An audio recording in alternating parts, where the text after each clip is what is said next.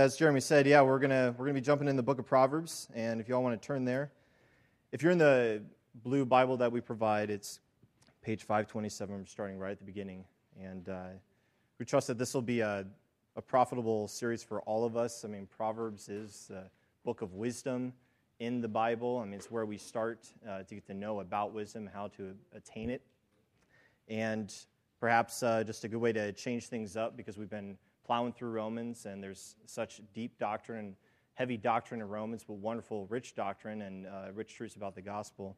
And so we trust that Proverbs, giving us practical wisdom for daily living, will be something beneficial for us as a family as well.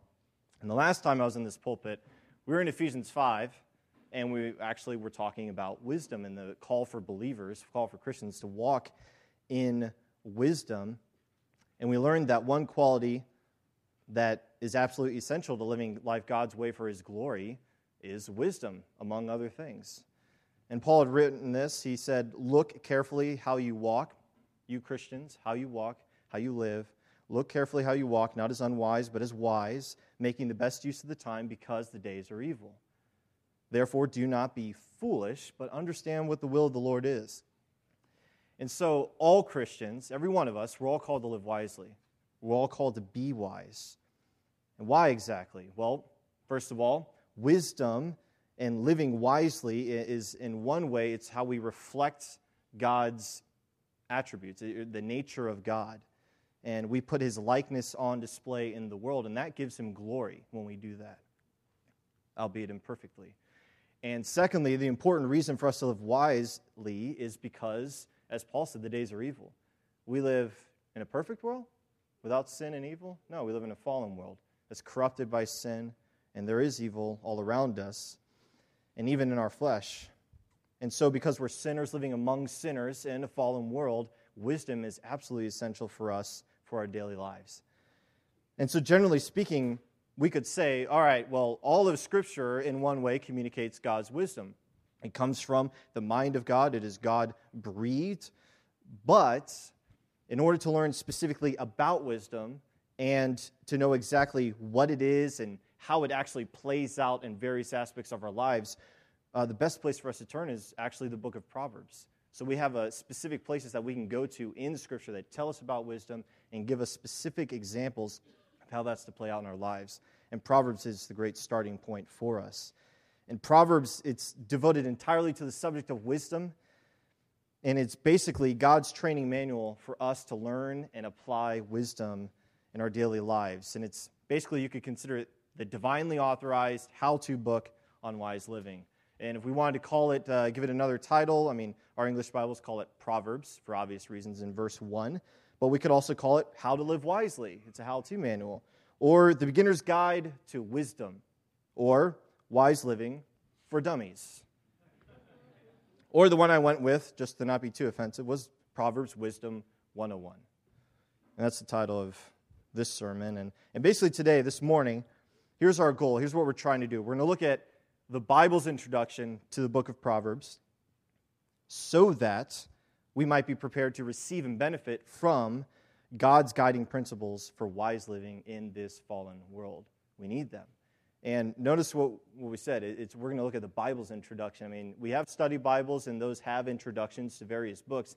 But it's great when we have a book like Proverbs, it actually, in the opening verses, functions as an introduction to itself. And so we're going to look at chapter 1, verses 1 through 7. Those are the verses we're going to cover. And essentially, verse 1 is going to give us the book's title and author. Verses 2 through 6 is going to give us the book's purpose. And finally, in verse 7, it's going to show us the motto of the book as a whole.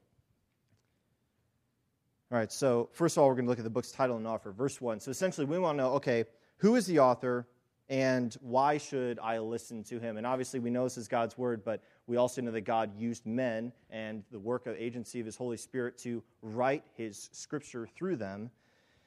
And so we read in verse 1, the Proverbs of Solomon, son of David, king of Israel. And we see the Proverbs, and do you guys know what a proverb is? Are you familiar with that term? We actually use them, and they're kind of common in our daily lives, even outside of the ones we would quote from Scripture. But it's basically, when we hear the word proverb, typically what we're referring to is a short, memorable saying that teaches some general principle about life, something that's generally true and common to human experience. And some examples outside the Bible you might be familiar with would be, a penny saved is, all right, an apple a day keeps, it's good. The early bird, and a friend in need is, you see that? Those are actually some good things that those proverbs are teaching. So they're helpful, memorable sayings for us to teach not only our children, but other people as well, wisdom for life. However, when we look at the word proverb in verse 1, the Hebrew word there is not limited to just those short little sayings. It's much more general, and it literally means sayings. That's pretty general, which can come in the form of not only proverbs, but also parables. It can come in the form of speeches. And so if we were reading verse 1, just so we know what we're getting into when we read Proverbs, it basically would be more accurate to say the wisdom sayings of Solomon. These are sayings of all types that communicate wisdom, and they come from Solomon. So, now about Solomon, about the author. The last couple times we were up here, we did scripture reading, and we learned a little bit about Solomon because we read from Ecclesiastes and Song of Songs. But basically, Solomon, if you know, he was the second son of David, King David, and Bathsheba. The first child died, and he was their second child. And he was loved by God. He was chosen by God to be David's successor. David had many sons, and Solomon wasn't the oldest of them, but he was chosen by God because the Lord had special plans for Solomon. And God announced these plans to David before Solomon was even born. He had called him, he had set him apart, and he chose to love him. And here were the Lord's plans for Solomon. First of all, Solomon would be a king, not only David's successor who would ascend the throne, but he would be a king during an unparalleled time of peace in Israel's history. An unparalleled time of peace, guaranteed. God announced it beforehand. And number two, Solomon would be the one who would build the temple of the Lord. And so, obviously, this was a wonderful privilege. The fact that he would be heir to the throne, that he was promised a guaranteed time of peace for the nation, and that he would get to build the temple. But we also have to remember that this was a tremendous, weighty responsibility. And so, when the time came for him to take the throne, when he ascended the throne, well, he agreed with his father David, who said that, well, he was young and inexperienced, and that the work was great. And not long after Solomon became king, God appeared to him in a dream. And he said to him, "Ask what I shall give to you." That's a really open question that God would ask somebody, right? But he appeared to him in a dream. He asked him, "Ask what I shall give to you." Basically, hey, Solomon, what do you want? I will give it to you. And here's how Solomon responded in 1 Kings chapter 3. This is where we get this account. Solomon said this, "Give your servants an understanding mind to govern your people, that I may discern between good and evil. For who is able to govern this great people of yours?" It pleased the Lord that Solomon had asked this. And God said to him, "Because you have asked this, and have not asked for yourself long life or riches or the life of your enemies, but have asked for yourself understanding to discern what is right, behold, I now do according to your word. Behold, I give you a wise and discerning mind, so that none like you has been before you, and none like you shall arise after you. I give you also what you have not asked, both riches and honor, so that no other king shall compare with you all your days. And if you walk in my ways, keeping my statutes and commandments, as your father David walked, then I will lengthen your days." And further on in chapter 4, we read this, that God gave Solomon wisdom and understanding beyond measure, and breadth of mind like the sand on the seashore, so that Solomon's wisdom surpassed the wisdom of all the people of the east and all the wisdom of Egypt, for he was wiser than all other men. And as God said, everyone before you and to come after you. So here's what we learned from this. Apart from Christ, the wisest man to ever live, to ever walk this earth, and to past, present, future, was Solomon. And so among the entire fallen human race, Solomon was and will always be the most qualified person to write a book on wisdom, to teach us, to teach anyone. Now, granted, you could go to the bookstore, you can look on Amazon. I'm sure there's plenty of books by self-proclaimed experts or people that have studied in certain fields that want to teach us wisdom. But Solomon was the wisest man who ever lived. And he's the most qualified, and we would want to learn from him. And that alone gives us plenty of reason to listen up. But like I said, obviously we know that the book of Proverbs is in the Bible. It is God-breathed scripture. So essentially, it is not just Solomon's words that we're going to read, but we're reading God's words. So we can think of it as we are basically getting God's wisdom through Solomon.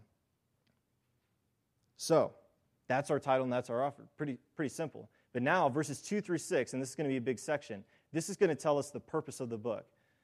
The purpose of the book and what it's trying to accomplish and what we can expect from it. Basically, what it's for and what you can get out of it. So starting in verse 2, read along. It is to know wisdom and instruction, to understand words of insight, to receive instruction in wise dealing, in righteousness, justice, and equity, to give prudence to the simple, knowledge and discretion to the youth. Let the wise hear and increase in learning, and the one who understands obtain guidance, to understand a proverb and a saying, the words of the wise and their riddles. So in verse 2, the first purpose that's expressed about the purpose of this book, to know wisdom and instruction, to understand words of insight.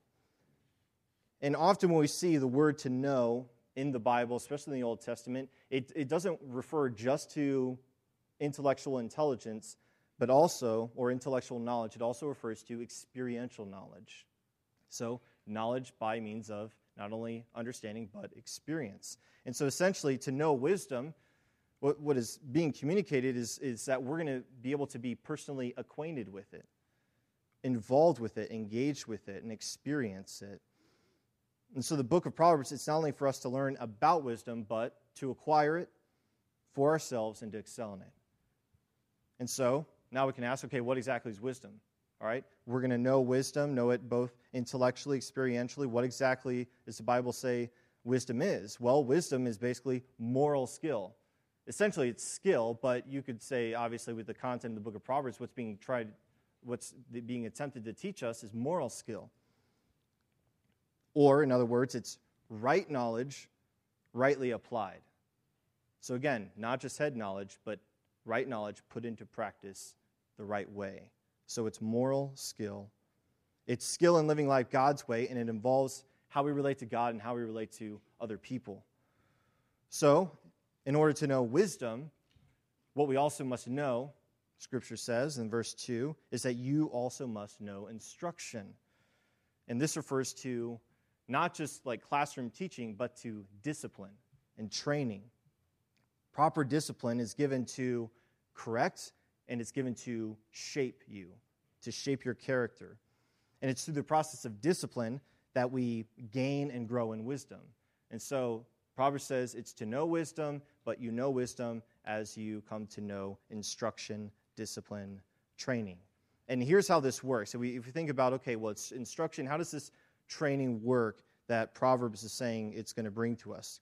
And in general, when you read the book of Proverbs, you're going to see what's common is that it's going to warn of the consequences of foolish choices.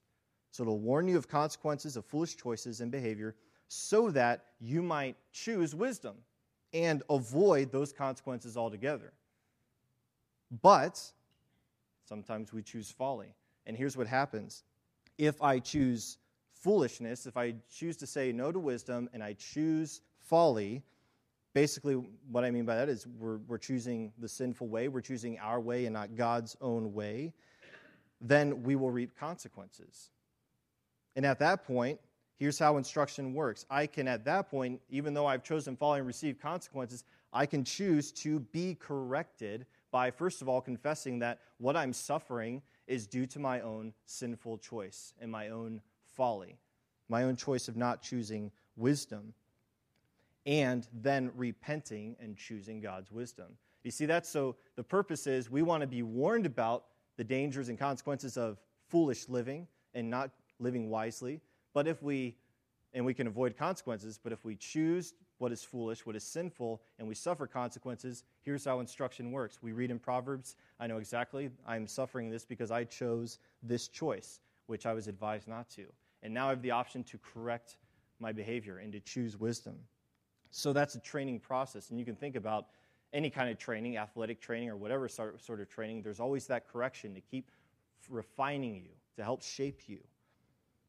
And so, this does not mean that every difficulty or hardship in life is a direct consequence of some specific sin you've committed. That's not what Proverbs is about. It's dealing with general realities, general consequences. Typically, if you choose folly, you, in general, suffer consequences. But it's not guaranteeing that if you're living wisely that you won't suffer any kind of hardship in life. That's not what's being said here. What it does mean is this: all difficulties and hardships and troubles that are direct consequences of you choosing folly, you choosing specific sin, they are avoidable, completely avoidable. So, for example, just having an example of this, if I got into an argument with a friend or whatever, and maybe I lost my temper, okay, that's already foolish right there. Man, I lost my temper. I punched a hole in the wall. Well, I'll have some direct consequences of that choice. Break my hand. Maybe I'll have no use of my hand. Maybe I'll lose some time and money getting the wall fixed and actually having to get my hand fixed.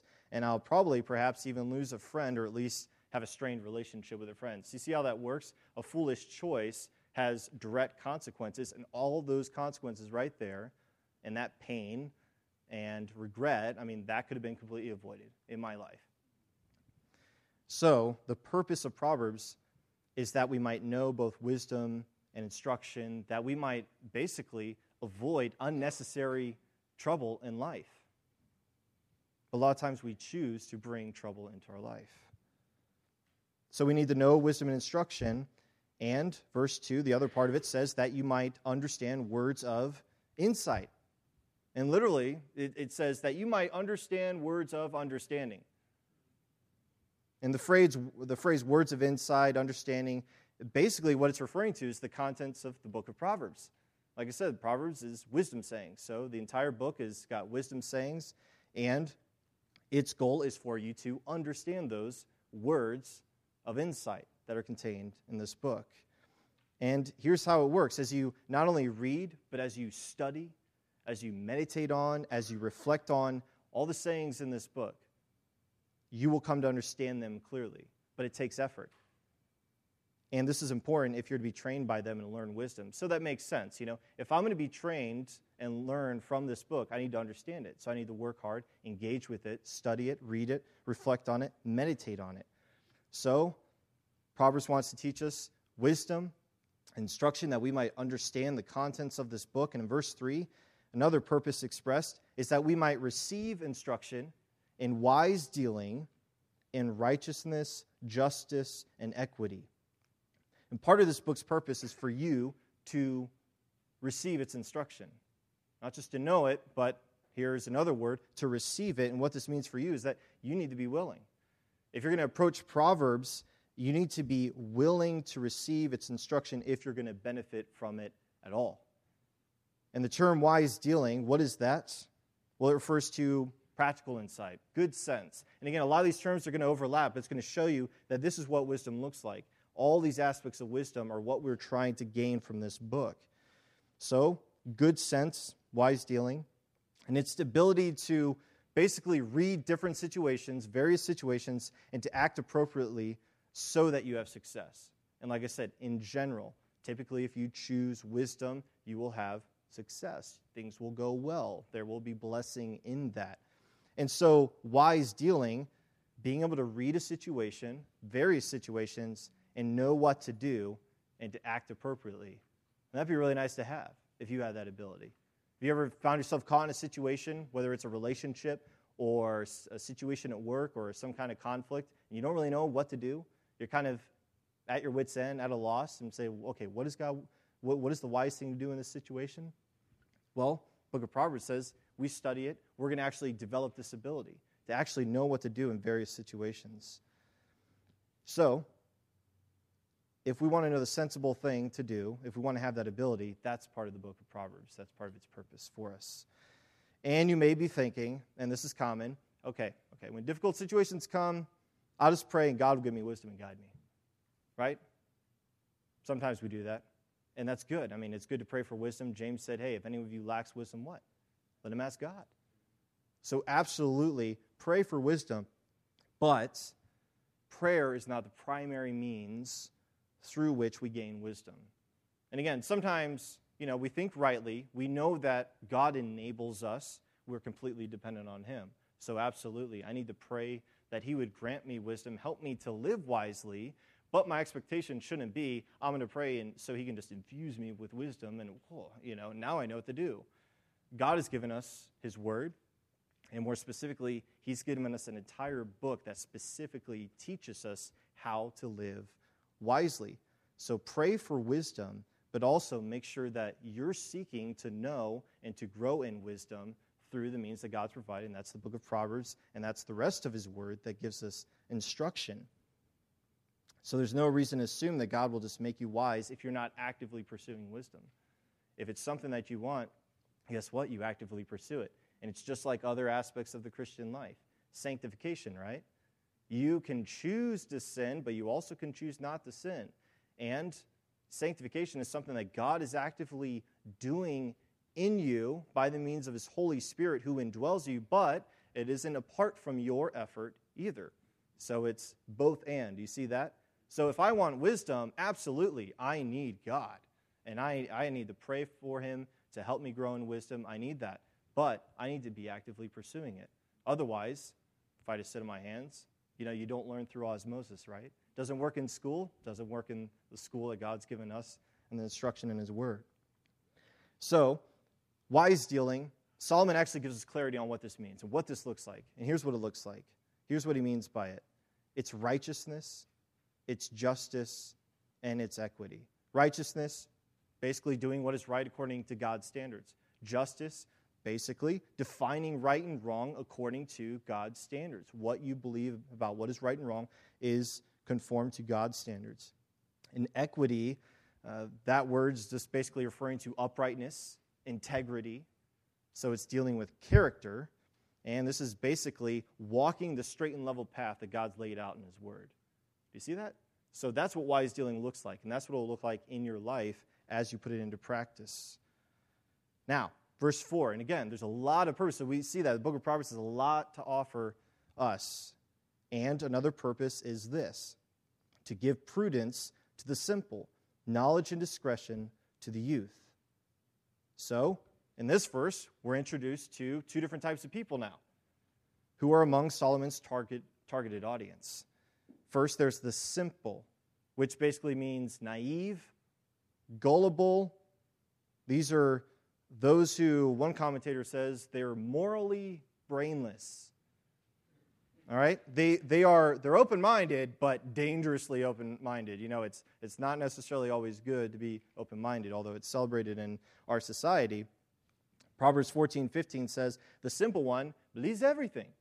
So it's kind of a good or bad. They're just like, yeah, good, that sounds good. It's like, that could be good. And then this is totally wrong, or some kind of seduction of the world to lead them to destruction. They're like, yeah, it sounds great. So dangerously open-minded.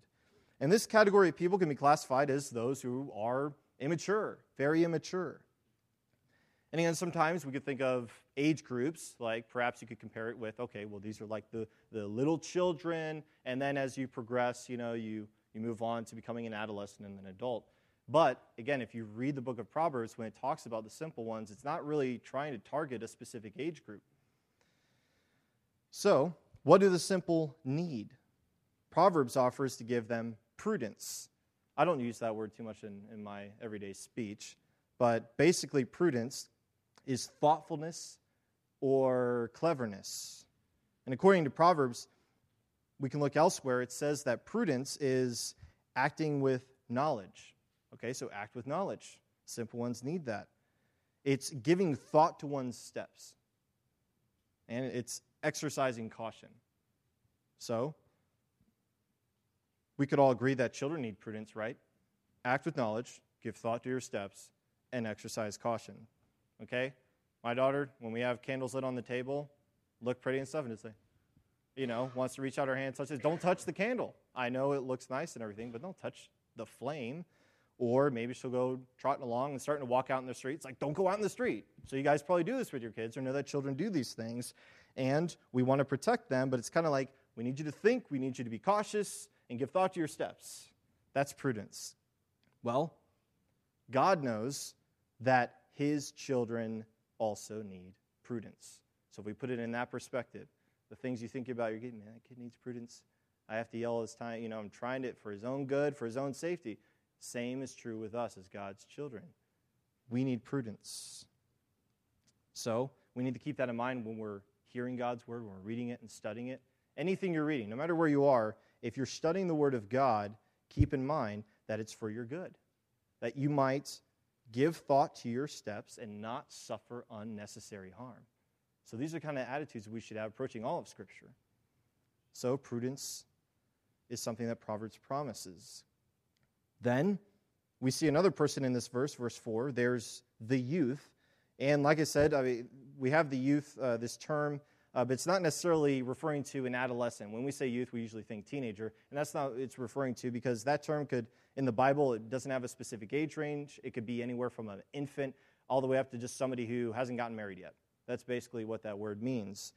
But basically, it's functioning here as a synonym for simple. And the idea is this is also the immature. So this verse is dealing with the immature and what they need and what Proverbs promises to give them if they're willing to receive it. And we could think of it this way. The simple is plural. It's like a category. It's a group. So we have the group that's called the simple, and it's made up of youth. Those are the individuals that make up this group. These are all immature. So what do the youth need? What does the youth need? Proverbs offers what? Knowledge and discretion. So knowledge is very general. We get that, right? Just plain old knowledge. But again, it isn't just intellectual, like your IQ. Again, this has to do with experience as well. And basically, in general, it would be good to say that knowledge is just referring to knowing truth. Knowing truth, which we can actually know for a fact because God has revealed truth in his word. And he's given us his word so that we might know things as they really are. Discretion, that's the ability to think things through and plan things out well. To think things through and to plan them out well. So doing this is discretion. The opposite of that is acting on impulse. You know what it means to be impulsive, right? It's very common. Not a very good thing. So discretion is what is promised to the youth. Thinking things through, planning them out. And when we think about being impulsive, just doing whatever feels right in the moment, right? That's being impulsive. I'm going to do whatever feels right in the moment. And here's the thing. It may seem really exciting and fun. Maybe you've been there. You're like, in the moment, it just felt right. And it was so exciting. I was just caught up. And, well, I'm sure it was exciting and fun in that moment, right? But usually the only good that comes from it is a hard lesson learned. Regret, pain, heartache, consequences, unnecessary consequences that I could have avoided altogether. So impulsiveness is not a virtue. It works in the movies, but that's fantasy. It's fiction. It's not how the world works, and God's telling us that. It's not how my world works. You act on impulse, you'll reap consequences. And think about it. If you always act on impulse, if you're an impulsive anything would never be good. It's like, well, I'm an impulsive cooker. It's like, 3 a.m. I just feel like cooking something and wake the whole house up or something. Impulsive anything is not good. It's not a virtue. Discretion is. Discretion is what we need. All right, verse 5. Again, this is all the purpose of Proverbs. And we're kind of being more technical going through here because, again, if we just kind of read it quickly, it'll sound, wisdom, knowledge, discretion, okay, cool, wisdom, all right. But there's specific things that this book is offering everyone who seeks its counsel. So verse 5 says this, let the wise hear and increase in learning, and the one who understands obtain guidance. And what this shows, so we're introduced to more types of people, it shows that the book of Proverbs, it wasn't only written for the immature, but it was also written for, and its intended purpose was to target those who are mature, the wise and the one who understands. Again, just referring to one's the group, the wise people, and the one who understands the individual. Synonyms it's referring to. And Solomon, he already said in verse 2 that the purpose of this book is for us to know wisdom, to know instruction, and to understand words of understanding. But then you might think, okay, well, what about those who are wise and they have understanding? And Solomon says that this book is for them as well, that they might, in this verse he says, that they might increase in learning and obtain guidance. So even if you're mature, even if you are wise and living wisely, the book of Proverbs is for you to increase in learning and obtain guidance. The wise can continue to build upon what they previously learned. You don't learn some wisdom and be like, I'm wise now, cool, moving on to other things. You're always going to be building upon it. There's always room to grow. There's no such thing as having too much godly wisdom. I don't think any of us would probably say that. I think I just got too much. I'm full. I'm full of godly wisdom. I don't think I could use any more. It doesn't really work that way, which is good. And this is our motivation to keep digging into God's word. Because here's what we have. We have a guarantee that we will, in fact, discover and unearth and store up the treasures of his perfect wisdom, and our lives will be enriched as a result. That's a guarantee. You can't get that in a bookstore, can you? Books make a lot of promises, but God's word is sure. It is certain. It is perfect, and accomplishes its purpose. So, think about it this way. If you inherited a gold mine, I think the last thing you'd be doing is sitting on your hands. I would be panning for gold and getting all that I can out of it. So the message to us is get digging. Get digging into the Word of God, but get digging in the book of Proverbs so that you can be enriched by wisdom. Now, what does Proverbs have for the mature? It's not only that they increase their learning, but also it says guidance. And this word here, it's the Hebrew word's believed to originally been a sailing term, basically referring to the steering of a ship. So guidance, that makes sense. But you could basically say, okay, it's navigational skill. And sometimes we say this, we say about navigating through life. And that's what you can think with this term. It's the ability to chart your course and navigate skillfully through life, troubles and all. And the term, as it's used in Proverbs, it also carries the idea of leadership. It talks about, plans succeeding when you have counsel, and that's guidance. So counselors, it's basically guidance and direction from leaders. So what Proverbs is saying for the mature, not only will you develop guidance, this life navigational skill for yourself, but you will also develop the ability to give godly guidance to others. And actually, if you think about the Christian life, part of what we need to be doing is making disciples, not just evangelizing, but helping them grow. And we are, in that sense, giving them guidance. Not just, well, let me tell you what I've learned from my experience. No, let me tell you what I benefit from and experienced and learned through the instruction of God's word. And now that I've got that, let me help you and help guide you. Parents, you want to do that for your children. But brothers and sisters want to do that for the family of God. So, basically, the book of Proverbs has much to offer all of you. Whether you're immature or mature, whether you don't consider yourself that wise, or whether you have been benefiting from the wisdom of God's word, and whether you know very little or very much, the book of Proverbs has something to offer you, much to offer you. Everyone stands to gain from this book. And so in verse 6, here's what we read. He goes on to understand a proverb and a saying, the words of the wise and their riddles. And we've already talked about the word proverb. It's just wisdom saying, a general saying. So that's what it refers to here. It's, again, a general wisdom saying. And the phrase words of the wise, well, we saw something similar in verse 2. Words of insight, words of understanding. Again, referring to the same thing. They're basically all those terms, proverbs, words of the wise, words of insight, referring to the general contents of the entire book. But then we have these specific terms, understand a proverb and a saying. Words of the wise and their riddles, something more specific. The Hebrew word translated as saying, that's unfortunate because I just explained saying is a good general word for proverb. So we can get some explanation here to help us understand what he's saying. The word saying, that's translated as saying, it appears only twice in the Bible. Here, in this verse, and in Habakkuk chapter 2, verse 6. And it comes from a verb that means to mock. That's interesting, huh? It means to mock or to scoff, which is why in Habakkuk 2:6 it is translated as scoffing or mocking. So what does it mean here? It says, okay, to understand a proverb and scoffing? What does that mean? Well, if you consider what is being communicated not only in this verse, but also just the usage in Habakkuk and this term as it appears in the Bible, the best translation for it would probably be satire.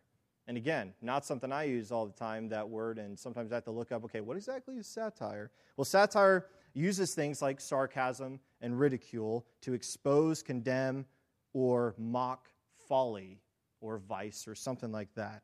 And this shows up in Proverbs. So it's basically a genre, you could say. It's satire. And maybe you're familiar. Go to the ant, you sluggard, right? That's actually satire.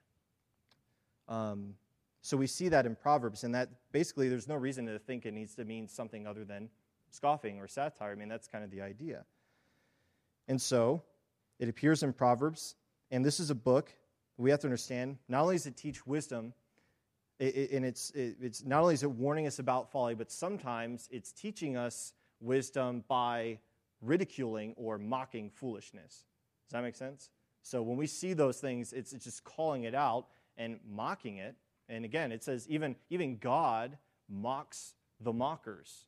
God scoffs at it. So it's not just something that unregenerate, unredeemed sinners do, even though they're also categorized as people who scoff, but they're scoffing at God. They're fools. So, to understand a proverb and a saying, which we said, okay, that's better to be understood as satire. You could probably just write that above that word in your Bible. But this book also, it says it contains riddles. And riddles, you ever pose riddles to other people? I don't know. I saw that in The Hobbit, it's like, okay, or Lord of the Rings, they're like doing riddles back and forth, or maybe it was The Hobbit, whatever. But I'm like, we don't really do that too much these days. But basically, riddles are intentionally puzzling questions or statements. It's kind of like the idea of a brain teaser in a sense, mind twister. These are things that cannot be quickly or easily understood, answered, or solved. And that's the point. Their purpose is, you pose a riddle, it's to get you to think. It's to kind of provoke your thoughts and engage your mind and make you reflect. And eventually, you might actually get to the answer, but it's not easy. It requires that effort to get there. And so in light of that, just those words that we got the specific understanding of, verse 6, you could read it like this. Instead of what we have what we have in ESV. But maybe to be more specific to what I think underlies it, it could say, to understand a wisdom saying, even a satire. The words of the wise, even their riddles. So again, just general wisdom sayings, but even these figures of speech, these more complex forms of communication and teaching. And so what this verse shows, here's what it teaches us, is that the book of Proverbs, it's designed for our continual study and meditation, so that we may not only study wide, but we'd also study deep. That we may advance from understanding its simpler teachings to going on to understanding its more complex teachings. And again, if you're familiar with the book of Proverbs, if you read through it, well, some things seem pretty obvious. You're like, yeah, all right, that's good, I'll apply that. But then other things, it's like, wait, what? I'm having a hard time understanding that. I need to read it again. Okay, reread it. Maybe I get some things to help me figure out what exactly is being said here. It's a difficult saying. Proverbs says all of that, and the point is, because the idea is it's designed for you to keep studying it, keep reading it, meditating on it, reflecting it, and by that you will grow. And the result is you basically are sharpening your mind. It's going to help you mature as a student of God's wisdom. So that's the idea. You're sharpening your mind. And one commentator said this. I thought this is helpful. Basically, what is Solomon saying in these verses?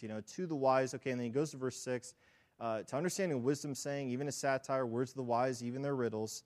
Well, this commentator says this: the mental purpose, if you will, of Solomon's Proverbs is realized as you think about the Proverbs. So what the book's trying to accomplish, it accomplishes as you're engaged and you're thinking about what it contains. So basically, as you learn, he says, to walk by walking, so you can learn to be discerning by pondering the Proverbs of Solomon. You see what's happening? So this is instruction for us, and it's not necessarily easy, and it's something that's meant to take time and diligence, and that we're focusing and engaging our thinking with the goal of obviously applying it rightly, and that's wisdom. And then when we have success in that area, there's so much more to gain and so much more room for us to grow, and we keep at it. However, wouldn't you say it's a huge challenge when I talk about focusing my mind, diligently applying myself in this culture? I think we have to fight against mental laziness. Wouldn't you say that's probably a problem? I mean, we probably all suffer. We have moments of mental laziness. I just want to check out, veg out, right? If you think about it, we have advantages in our society, but we also have disadvantages. You know, technologically advanced and media saturated. Sure, there's a lot of advantages to that. But here's what that does to us. Basically, we get accustomed to many aspects of life being quicker, simpler, and, I mean, especially your communication. Hello texting, Facebook, whatever. It used to be the IM or whatever. Email used to be the quickest way of communicating. But it gets quicker and simpler and faster, more immediate. And obviously, you know, grammar goes right out the window, right? As soon as we started emails, but then texting, man, you thought grammar went down with emails, texting. And one result of this, and here's the negative side of it. I mean, sure, I like quicker communication, love it. Feel like we can get more done, yet somehow we never do get more done. But one disadvantage of this is that we end up kind of having shorter attention spans because we're so used to that. Quick, immediate. So having the patience to focus and seriously engage our minds, I mean, that's hard, and that can be hard. And so what the book of Proverbs says, it says to get wisdom and to keep advancing in wisdom, and this is going to take diligent study and efforts. And what we want to keep in mind, because we've been talking a lot about knowledge, talking a lot about engaging our minds, what we want to keep in mind is this. The issue is not the level that you're at with regard to wisdom. So the issue isn't, hey, where are you at? What level are you at? The issue is whether or not you are advancing, progressing. Kind of like when, like I said, with sanctification, right? It's not perfection, man. It's direction, right? Have you heard that? It's not about perfection, it's about direction. So are you progressing in your sanctification? Sure, as a follower of Christ, but also are you progressing in wisdom? Are you advancing in it? Doesn't matter where you're at. Are you progressing? It doesn't matter if you're not the sharpest knife in the drawer, you know, as long as you are being sharpened, right? Christ is our perfect example. Scripture says that even when he was a boy, we know that he was God in the flesh. He's fully God, but he's also fully man. And when he was a boy, in Luke, we read that as he grew, he increased in wisdom. So we say, well, look at Christ. And actually, Christ is greater than Solomon, and yet he also set the example for us to be increasing in wisdom. And then we get to the final verse, verse 7. And this is the motto, this is the theme, this is the foundation for the whole book. If we're going to benefit from it, we need to know this. The fear of the Lord is the beginning of knowledge. Fools despise wisdom and instruction. This is the foundational principle for the entire book of Proverbs. It's basically the controlling, foundational idea that we must always keep in mind as we read it, as we study it, its contents. The purpose for us is to know wisdom and instruction, in verse 2. In order to get there, we must begin with and continue in the fear of the Lord. So we're not going to get there. We're not going to get wisdom and instruction. We're not going to advance at all unless we begin with and continue in the fear of the Lord. And real quick, the Lord, that's not just talking about some higher power, some spirituality thing, just being religious. It's referring, that's God's personal name, right? It's very specific. It's not that you just fear a God, that you fear a deity. You fear the Lord, which, again, God's personal name, Yahweh, the triune God, Father, Son, and Holy Spirit. He's the Lord. You fear him. That's the beginning of wisdom. So, what exactly is that? You know, well, we read Jeremiah today, and God is righteous and holy, and sometimes he executes judgment. And we think, well, fear, we're not supposed to be afraid of God. And true, as followers of Christ, we're not supposed to run away and cower as if he, like Jeremy would say, he's not the boogeyman, right? But this is a specific type of fear. We don't want to eliminate that from the equation. Because some people say, well, it means reverence and awe. But you have reverence and awe for a lot of things in life. And this is the Creator. This is the only true God. So there is still fear in that equation. But here's how it looks. It's a type of fear that includes reverence and awe, but don't separate all those concepts. Keep them together. Fear of the Lord is a right acknowledgement of the Lord's greatness, his power, his excellence, his holiness, his authority.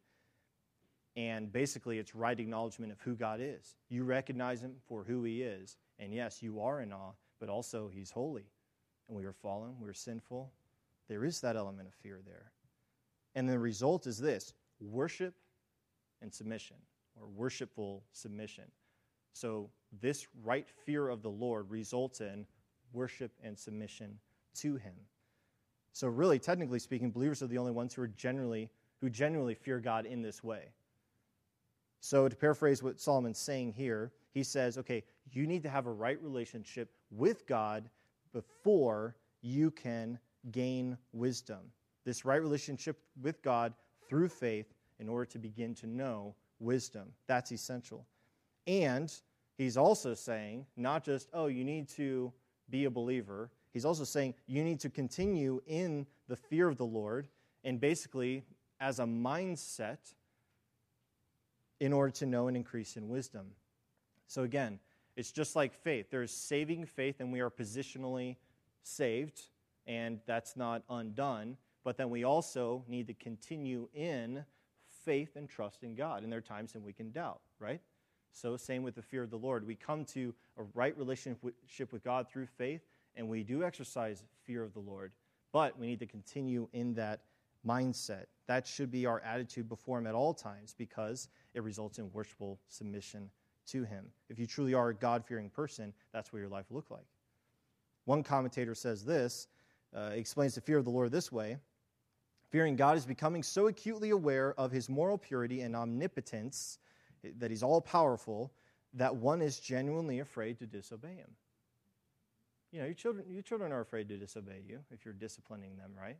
But it's not that you're a monster, right? It's you discipline for their good, and there's this desire to obey and to do your will, but there's also fear of constant chastening, consequences. So we see that. The question is, do you fear God? Would you say that you fear God? And if you don't have a right relationship with God through Jesus Christ, well then the answer to that is you need to repent, you need to put your faith in Christ. That's the only way you can be reconciled to God, and you need to submit your life to him. But if you're a genuine follower of Christ, well, yes, in some sense you have come to fear the Lord, but like I said, with that attitude, if there are patterns of sin in your life, or if you find that certain sin in your life, you're feeling indifferent to some particular sin, well then you don't fear God enough. And again, just in the attitude and in instances in life. We need to continue in that. You need to remember that Christ purchased you with his blood, so you need to repent and you need to honor the Lord as holy in everything. And listen to what Solomon teaches regarding the fear of the Lord, real quick. In Proverbs, it reads, the fear of the Lord is hatred of evil. By the fear of the Lord, one turns away from evil. See, so it's showing what the fear of the Lord actually looks like in somebody's life. The fear of the Lord is a fountain of life, that one may turn away from the snares of death. Well, this is why the fear of the Lord is the beginning of wisdom, isn't it? To turn us away from the snares of death and evil and to bring us to the fountain of life. That's why it's wise in the beginning of wisdom to fear the Lord.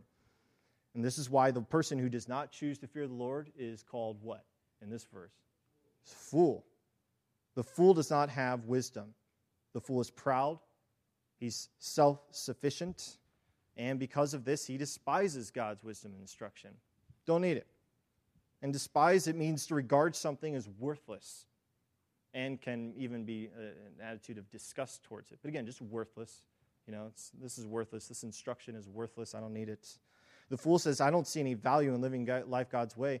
You know what? I'm going to live life my own way. I'm going to do what I want. I'm going to live on my own terms, I'm not really interested in submitting my life to God. My life will do what I want. That's foolishness. But again, Christians can be foolish sometimes, can't we?